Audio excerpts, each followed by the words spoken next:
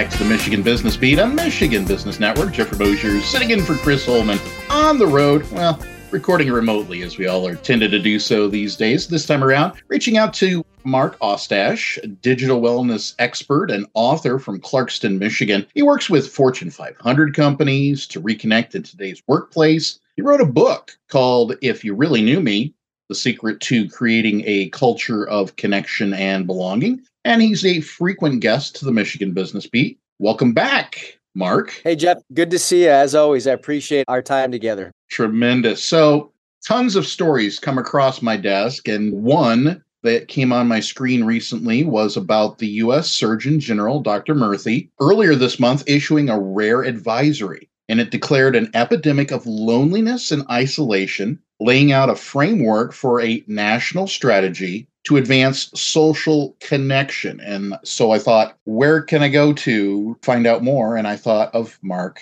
Ostash. Fill us in. Thank you so much. Yeah, it's social connection is the newest agenda item, both on the World Health Organization and here with the U.S. Surgeon General, essentially saying that our social well-being is just as important as food and water to our human spirit. And we've learned these things as kind of a byproduct of the last 3 years during shutdowns and different conditions where we were increasing isolation and loneliness. But in short, I completely agree with Dr. Murthy on his efforts to advocate for how do we introduce social well-being practices into the workforce, into our communities, and into the mindsets of those who are trying to live a healthier lifestyle. While you agree, are you surprised that he put the advisory out there regarding the epidemic of loneliness and isolation? I'm not surprised. In all truth, if you've been paying attention to kind of the digital invasion, if you will, over the past 15 years, there's been many authors, thought leaders, researchers who have indicated that both just the modern technology world we live in is creating more isolation and loneliness. But more importantly, there's been this, hyper-connected environment that we work with. Think of all the people we're connected with on LinkedIn, right? But then sometimes we might not actually be truly connected with any of them. So as we find ourselves with the perception that we are well connected, oftentimes many of us, whether we are working fully remotely in the comfort of our sweatpants and our home offices, or whether we are actually, in the office and maybe that office space looks different than it did a few years ago, we are craving more human connection and more, it's not just friendship, but it's that renewed sense of, hey, how are you? What are you looking forward to? And how can I help? That kind of natural progression when you're able to be together face to face, engaging in what I like to call adulting for all those business listeners who have young children at home, when you feel like I need to get out of the house and be around some adults. But I'm not surprised. I'm encouraged. And I, too, am advocating for global social well-being to be on the forefront of many CEOs and many leaders' minds for years to come. I heard a lot of what I was hoping to get out of my next question, but I'm still going to ask it. Drill down. What does this mean for the workplace? Delta Airlines, Fortune 100 organization, just had a global summit this week, and their theme was on connection. So they are just one example of many organizations who are leveraging the momentum of Mental Health Awareness Month here in the month of May, but also saying, how do we encourage connection with our customers, with our employees, with our new hires, with our veterans, with those that necessarily don't see each other face to face? And it has been kind of the talk of the town, if you will, in the boardrooms and the corporate arenas. I believe that any organization who is at least encouraging more opportunities for their employee base to, whether it be through events or through intentional kind of team building that isn't just like the ropes course, but it's actually like, hey, this is a mandatory team engagement where we're expecting you to be here. And this might be the only time this year that we're expecting you. Otherwise, we're allowing flexible hours and such. So I think organizations really need to double down on in-person moments that matter.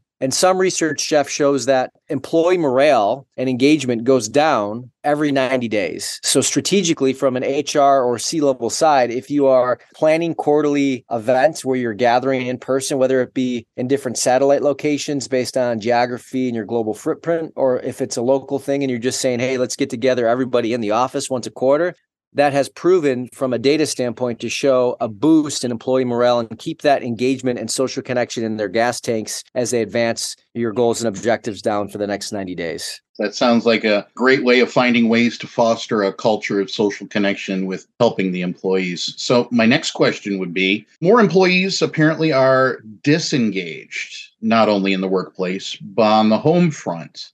Why is that a concern? If I had an answer to this, I probably would be on Good Morning America sharing with the masses. But my hunch, my suspicion is that we were meant for relationships, and we have become a very transactional society for better or worse. And when we have more transactions in our day, and that transaction could be no different than, checking your phone and flagging emails, or seeing your friends who are on vacation and you haven't touched your vacation days, and you all of a sudden have fear of missing out on what they're doing while you're at home. And many other examples where you're just basically compounding the fact that you are spending more time in your digital life or in a transactional nature than you are in a relational aspect. So I believe that that's leading to disengagement, not only in our workplaces with our jobs, but oftentimes in our family structures, in our neighborly gatherings, and all these things that used to be part of kind of the American dream are being jeopardized by our transactional way of doing things. Certainly. I can see observationally from folks I know that the pandemic put them at home, which would be a natural way to be close to that family environment. But those extended hours together, they kind of just backed up to their devices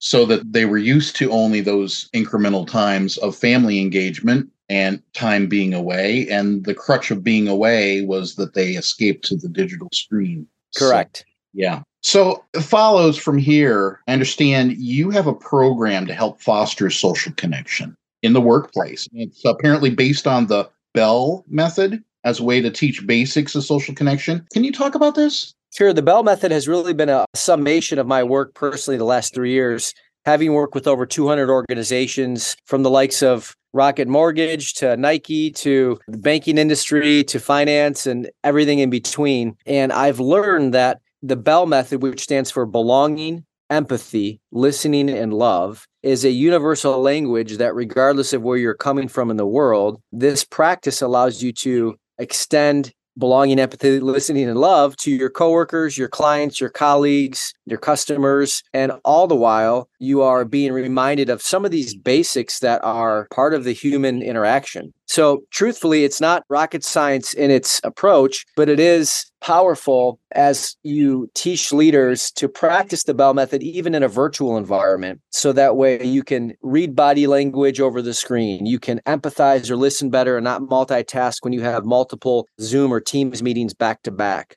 And we've had a lot of success teaching organizations and leaders what the Bell method looks like in their culture. And I'm excited for what the future holds. Tremendous. As we go to wrap up, is there anything else about this topic or the warning from the Surgeon General or regarding May being Mental Health Awareness Month that you'd like to share with the Michigan business community?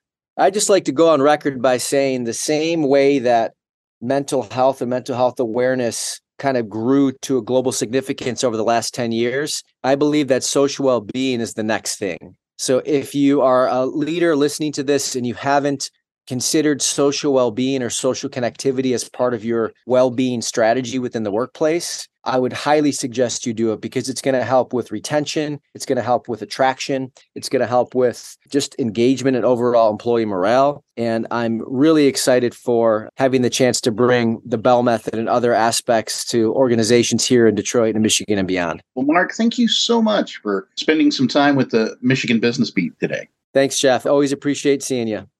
Excellent. Once again, Mark Ostash, digital wellness expert and author from Clarkston, Michigan. And we've been discussing the recent issuing from the U.S. Surgeon General of an advisory declaring an epidemic of loneliness and isolation as laid out in the framework of the national strategy to advance social connection. We'll be back with more on the Michigan Business Beat on Michigan Business Network.